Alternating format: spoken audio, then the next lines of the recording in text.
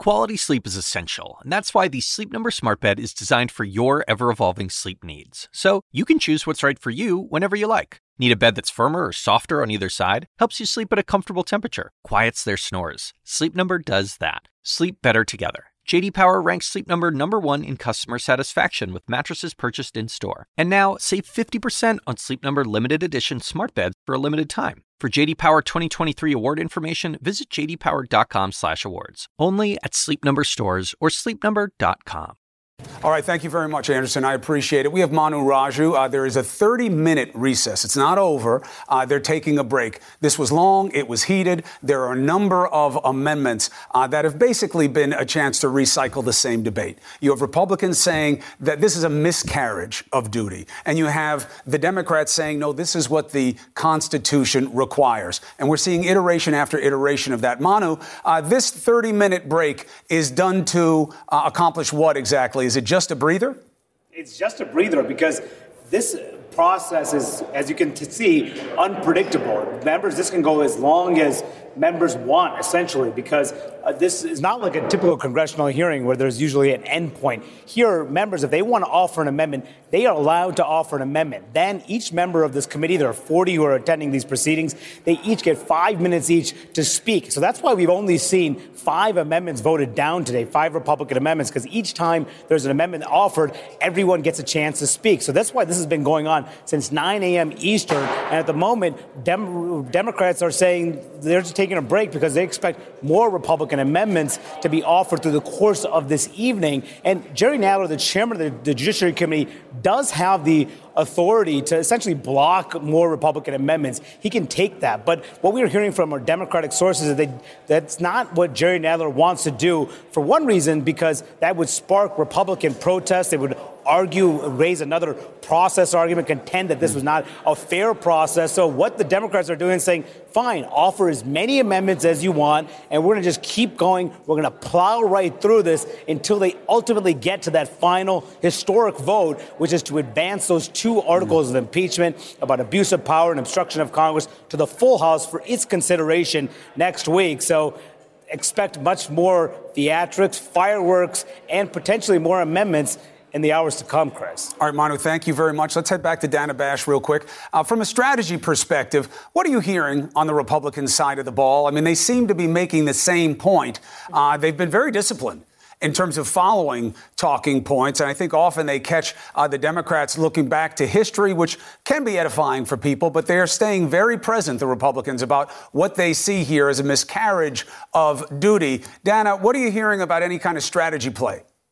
This is it. The biggest difference we've seen in the, I guess now, 12 hours that this hearing has been going on was early on in the day when the Republicans started, for the first time in the months since we've seen the summary of the call, that now infamous July 25th phone call between the president and the Ukrainian leader, trying to make the case when President Trump said, do us a favor, though, that us was all of us, America, and that it wasn't about his personal political needs. It was about what America needs.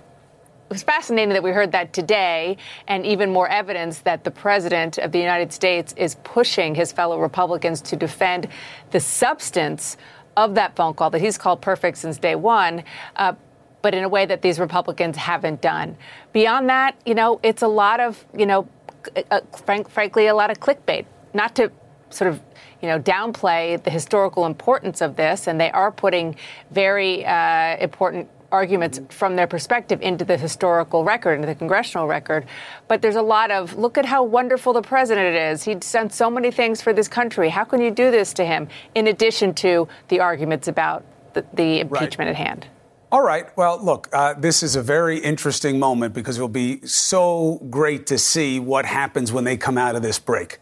I guarantee you it's almost like a halftime game, not to trivialize it at all. Now, we're very lucky. Dana, I'm going to come back to you in a second. We're lucky to have former AG Mike Mukasey with us tonight. We were actually pre-taping an interview with him when they took this unexpected break. So, AG, thank you for staying with me. I got lucky having you in the chair at this time. Help me understand something from a legal perspective. You're not a politician. You've been an attorney general. You've served a president. But just in terms of logic of thought and argument, why this insistence on denying what was pretty well established through the testimony by respectable people about what happened here and why it happened? Why isn't the stronger argument for Republicans, look, what he did was not textbook. Maybe that's because he's not a politician. It was even wrong in some ways. But they got the aid. He never got any dirt on the Bidens. The election is safe.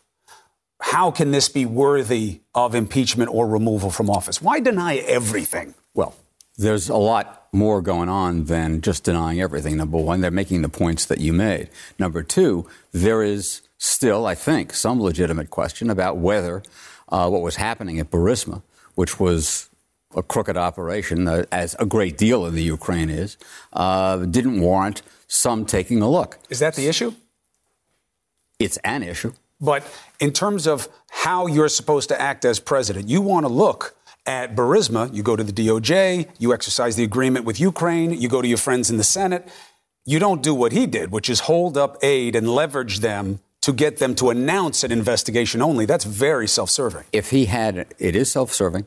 If he had an interest, a history of going by the book, knowing precisely the way things happen in government, and stepped out of it in this instance and did something different, I would agree with you that there's a problem. I hear you. But His history has been that he is not somebody with a great deal of knowledge of or high regard for the usual procedures. Are you one of the integrity mentors in my life, creating a low bar for the president of the United States where he usually does shady things? So let's assume that that's just pro forma. No, I'm not creating a low bar for the president of the United States.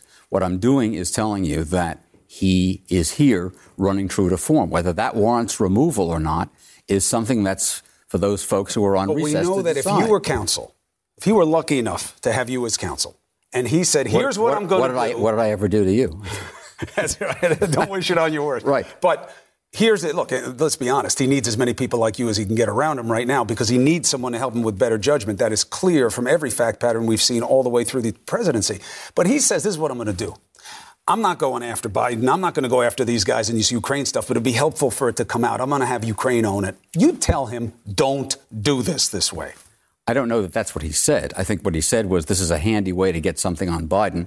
I'm going to do whatever I do with regard to Biden as well. But he did it the wrong way. So why don't the Republican defenders admit that and say, but here's our argument against removal? Because by denying everything, seems they're open to suggestion on everything. You're asking me to imagine, and you're really asking the wrong guy. Well, we are living it in real time, Mike. I know that.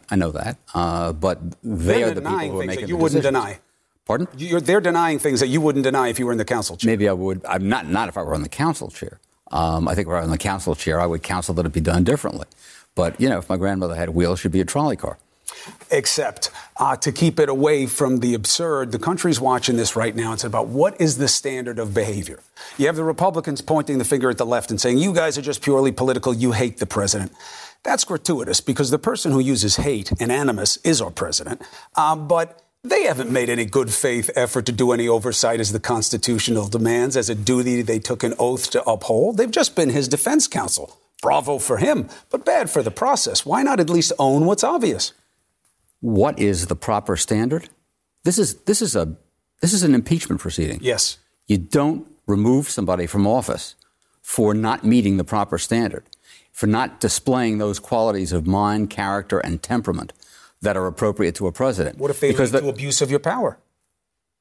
The qualities of mind, character, and temperament that he's displayed in this were on gaudy display throughout the primaries and throughout the election. And we had an election, and he was elected. So your defense is this is who they elected. But they didn't know what he would do with those. A lot of people thought he was joking with a lot of the things that he said. Well, I don't know whether people thought he was joking. Some people thought he was serious and liked it. Do you think people would like the idea of a president abusing their power in this way? I think people would be understanding of it. I think people might give him a pass. For abusing his power? Go ahead. I mean, this is tough stuff to hear. I know.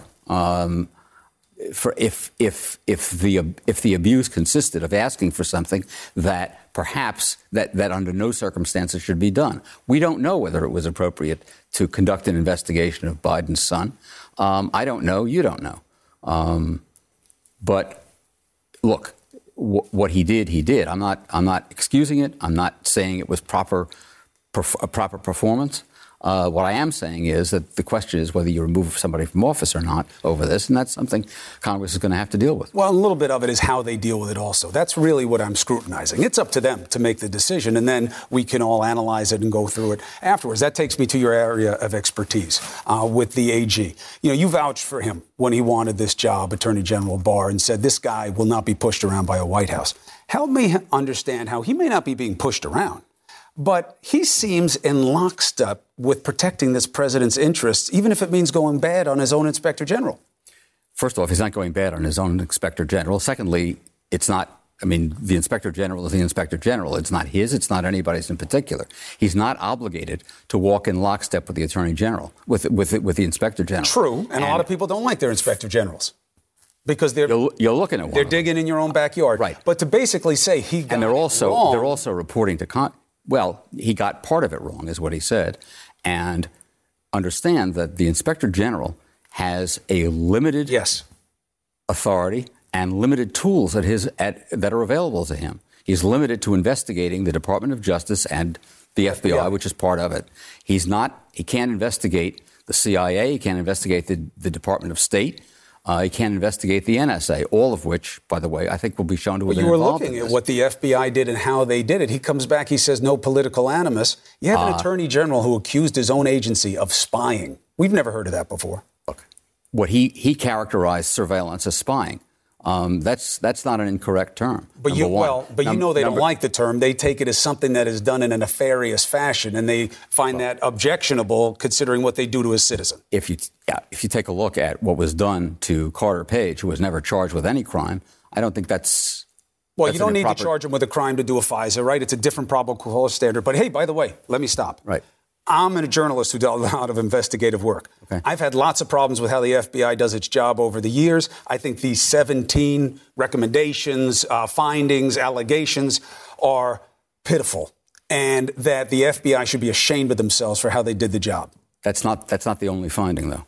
You say he found what he found was no testimony and no documentary evidence showing of bias. But he said that in his first report, too, which puzzles me because of the following exchange that he didn't discuss in his first report, didn't discuss in this one.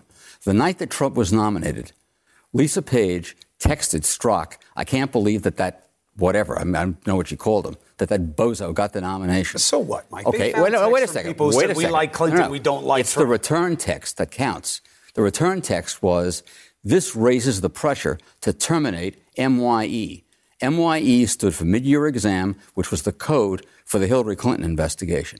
Now, you tell me, how does the nomination of Donald Trump raise the pressure to terminate the Hillary Clinton investigation? You're taking one text between two lovers and adding context to it. When what do we know about the Hillary Clinton thing? You wound up getting Andrew McCabe jammed up because he wanted to investigate it more. You had Comey come out to say that he was investigating it, doing more damage to her campaign than anything else that happened during the campaign. Clearly, the FBI wasn't out to help her. The FBI was out to help the FBI and make sure that nobody criticized them for covering it up. The text said that this raises the pressure to terminate that investigation. But there was no termination. Of course there was. Not right then, not for that reason. They dragged it out as much as they could. No, they didn't drag it out as much as they could. They ended it as soon as they could. They came out and did something we've never seen with an investigation before. You guys never talk about ongoing investigations. He comes out and talks about it not once but twice, both times putting stink on Clinton, and they make the decision not to do the same about Trump. Because he didn't want to obviously, he didn't want to be criticized for covering it up. Well, he made his choices. I'm just saying I don't see that part. But what I do see is you adding value to nuanced issues that are going on right now, and I always appreciate it. Thanks for having me. Mike Mukasey, a pleasure. Best for the holidays if I don't get to see you. Same to you. Family. Merry Christmas. All right, we're in the middle of a 30-minute break. Why? Because this has been going on for over 12 hours. And the way it works, this procedure, this isn't something they do all the time.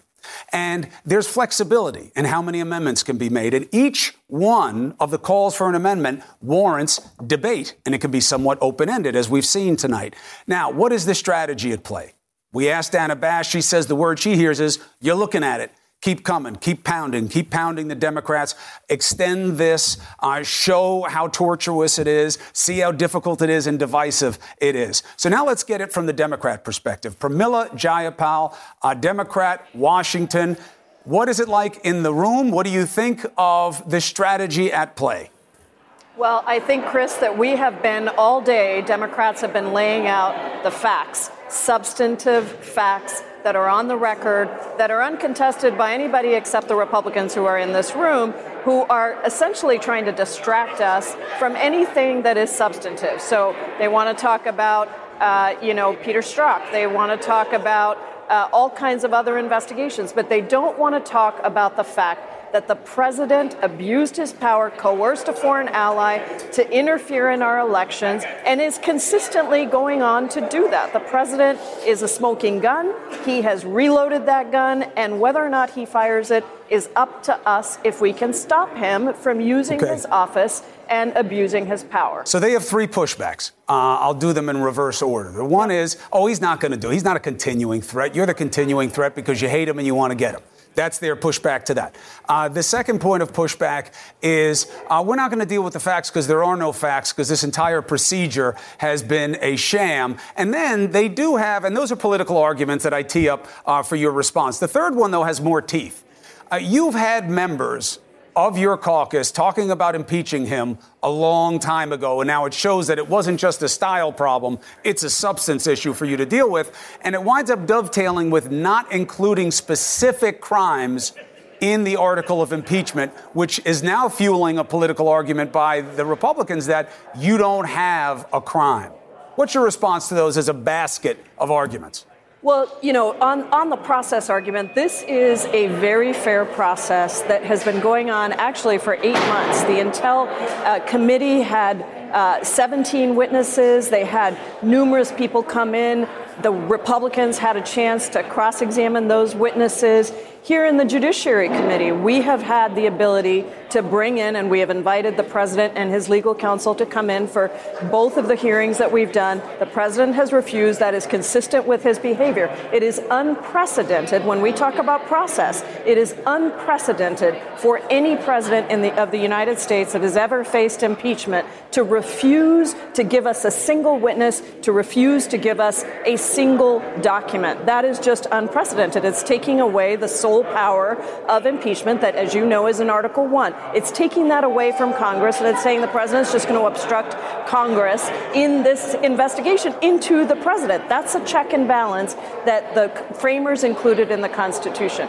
I've forgotten what your first point was, but your third one... I threw it to you in a big bundle to confuse you. No, look, the first one was that they're not going to deal with the facts because they say the process is a sham. And they also say that you guys have always wanted to impeach him. Okay, that was your third point. And that's what this is about. And look, the third part for you to deal with is their idea of not having the specific crime in the article of impeachment. Sure. Because you guys don't have the proof. But here's the thing. The Constitution and is the supreme law of the land. And so what we are saying is that the Constitution and the highest crimes in violation of the Constitution are abuse of power and obstruction of Congress, because they get in the way of the very things that the framers were so afraid of. So we are charging him with the highest crimes, constitutional crimes, that we can find. And so I think that is very, very important.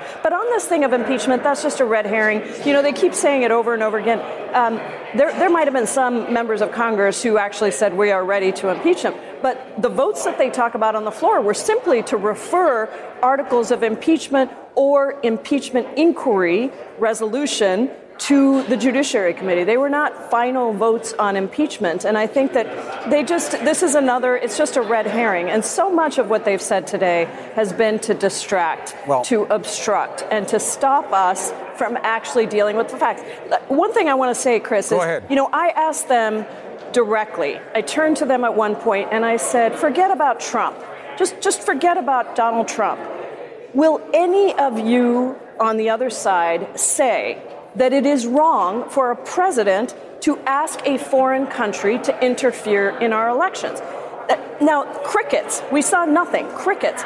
Later on, John Ratcliffe said, he sort of reworded the question to say involvement instead of interference. I'd love to know what the difference is between those two. He said, absolutely, it's okay to ask a foreign country to involve themselves in our elections. I think that is a stunning thing for him to say. Certainly something he's going to have to explain, because it was one of the few things that everybody agreed to after the Mueller probe was that you got to keep foreign powers out of it. Certainly the founders want it, and so does our legal structure when it comes to campaigns. That's right. Representative Jayapal, I wish you good energy, because it seems like you guys are going to be at this a while. We're going to go all night. And we'll be here too. All day, 100%, Hundo P.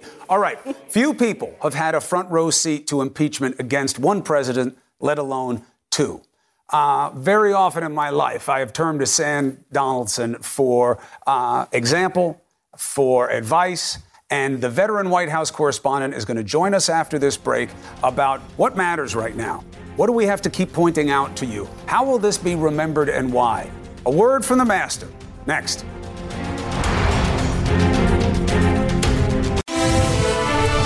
All right, while Democrats push ahead on impeachment, the president's party remains staunchly behind him. In fact, I would argue to you we've never seen anything like it. Now, that demands some historical perspective. So let's get some. I have legendary journalist Sam Donaldson with me. He was with ABC's, ABC News forever. He was the chief Watergate correspondent. He was the White House correspondent during President Clinton's impeachment. And full disclosure, he is a mentor to me and someone that I always prayed on my absolute best day I'd be half as good as. Sam Donaldson, thank you. As we spoke...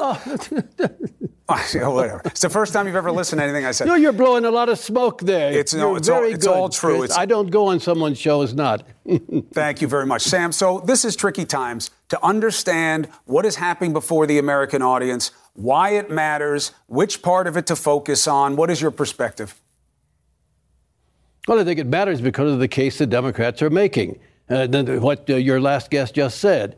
Do we all believe that it's just great to call on a foreign power to aid you in your re-election campaign in the United States? As you said earlier, Chris, we have money restrictions. Foreigners can't give money. China can't send money. Ukraine can't. Vladimir Putin can't send money on the table. But this is okay? No, it's not okay. So the Democrats have the case. The Republicans don't argue the case. They argue the process. They say you're a witch hunt. You're out to get him. You've always hated him. And they pound the table. That's powerful. Like a lawyer who doesn't have a case. But that's powerful, Sam, and people repeat it to us. It's emotional, that's true. But let's face it, tactics tonight don't matter. This committee is going to vote those two articles out. The Democrats have the majority. Next week, the Democrats have the majority. They're going to vote impeachment of this president. And the thing that interests me is that Nancy Pelosi and Mitch McConnell, the Republican leader in the Senate, both agree. They want a short trial. They want to get it over with for different reasons. And then they want to get on with the election. Where does it leave us? That's what I think we're going to see. Well, it leaves us with bad taste in our mouths on both sides. You pointed out, everyone's pointed out correctly, we hate each other in this country these days. We don't just argue the facts and say, now let's have a beer. You're not a good American because you don't agree with me. And therefore, we've got to stop you in any way possible. Any way is fair to stop you being a bad American. Well, no, there's no America if they were at each other's throats. How does this compare to 98? From this trial. Well, in 98, it was about sex. And when Bill Clinton went before the United States Senate and the trial was held, 70% approval rating among the public. The Republicans had no chance to remove him. None whatsoever. There were only 45 Democrats, but they needed a lot of other help, and they got it. They got 10 Republicans to make certain that on Article 1, He won 55 to 45. No two-thirds vote. I mean, and on Article 2, it was a 50-50 vote, so they couldn't even get 51 votes against him. Everybody decided, maybe wrongly, because he did commit perjury. He admitted that on his last day in office, or else the Robert Ray would have brought him into court afterward when he left the president. Yeah. You know, Chris, a lot of people want this, who don't like this president. They don't want the Senate to remove him. He's not going to be removed by the Senate. And why?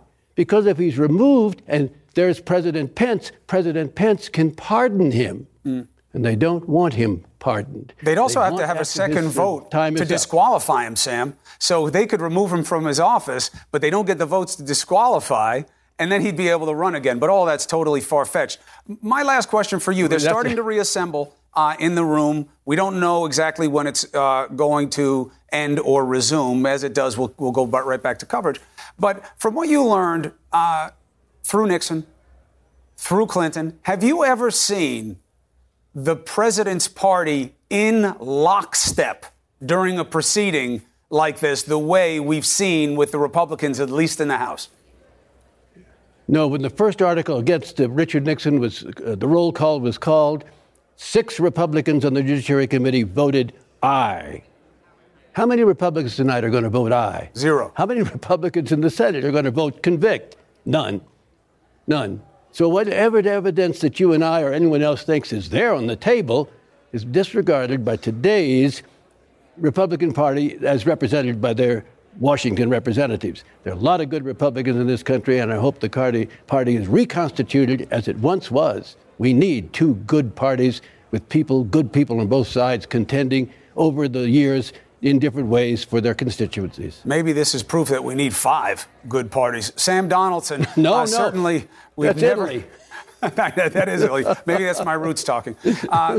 Sam, thank you so much for being with us. Thank you for your example and your perspective on such an important night. Be well. Thank you, Chris. Thank you, All right. Chris. So they're starting to come back into the room. This has been a surprise. The number of amendments, a surprise. The volume of argumentation, a surprise. We thought they were going to the White House Christmas party tonight, the event at the White House tonight, not the Christmas party. The Republicans didn't. They're coming back soon, and when they do, we will. Stay with CNN.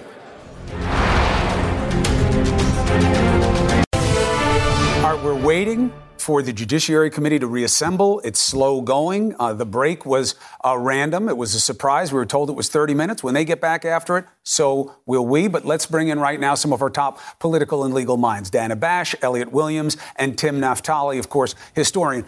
Dana Bash, do me a favor. Dana, keep me honest. If you hear that they're coming in or you see something, just let me know. But we'll be talking all along anyway. Tim. Okay. So you were moved the same way I was by talking to AG Mukasey. Smart guy, not a politician. But he was iterating very honestly the argument that is coming across more subtly from these lawmakers, which is, Tim, this is who he is. You want to impeach him for who he is? He's not a political tactician, this president. He's rough. He's a power player. And that's all it was. And this is who he's always been. And they elected him. So you can't impeach him for being who he is. In 1974, I believe, the House Judiciary Committee was the gold standard for running an impeachment. And I think they helped define high crimes and misdemeanors. And one of the most powerful high crime and misdemeanor was Article 2, which was the abuse of power article regarding Richard Nixon. And they documented the efforts that Richard Nixon made to use instruments of government to hurt his enemies. I think for the American people, that is the most powerful misuse of power imaginable. Imagine if your president, because he doesn't like you, can go after you and can use the IRS against you or the FBI. It's ironic to hear Jim Jordan and others talk about 63 million Americans that are hated by Democrats. Now, this is the issue of whether the president can hate one person and hurt that one person.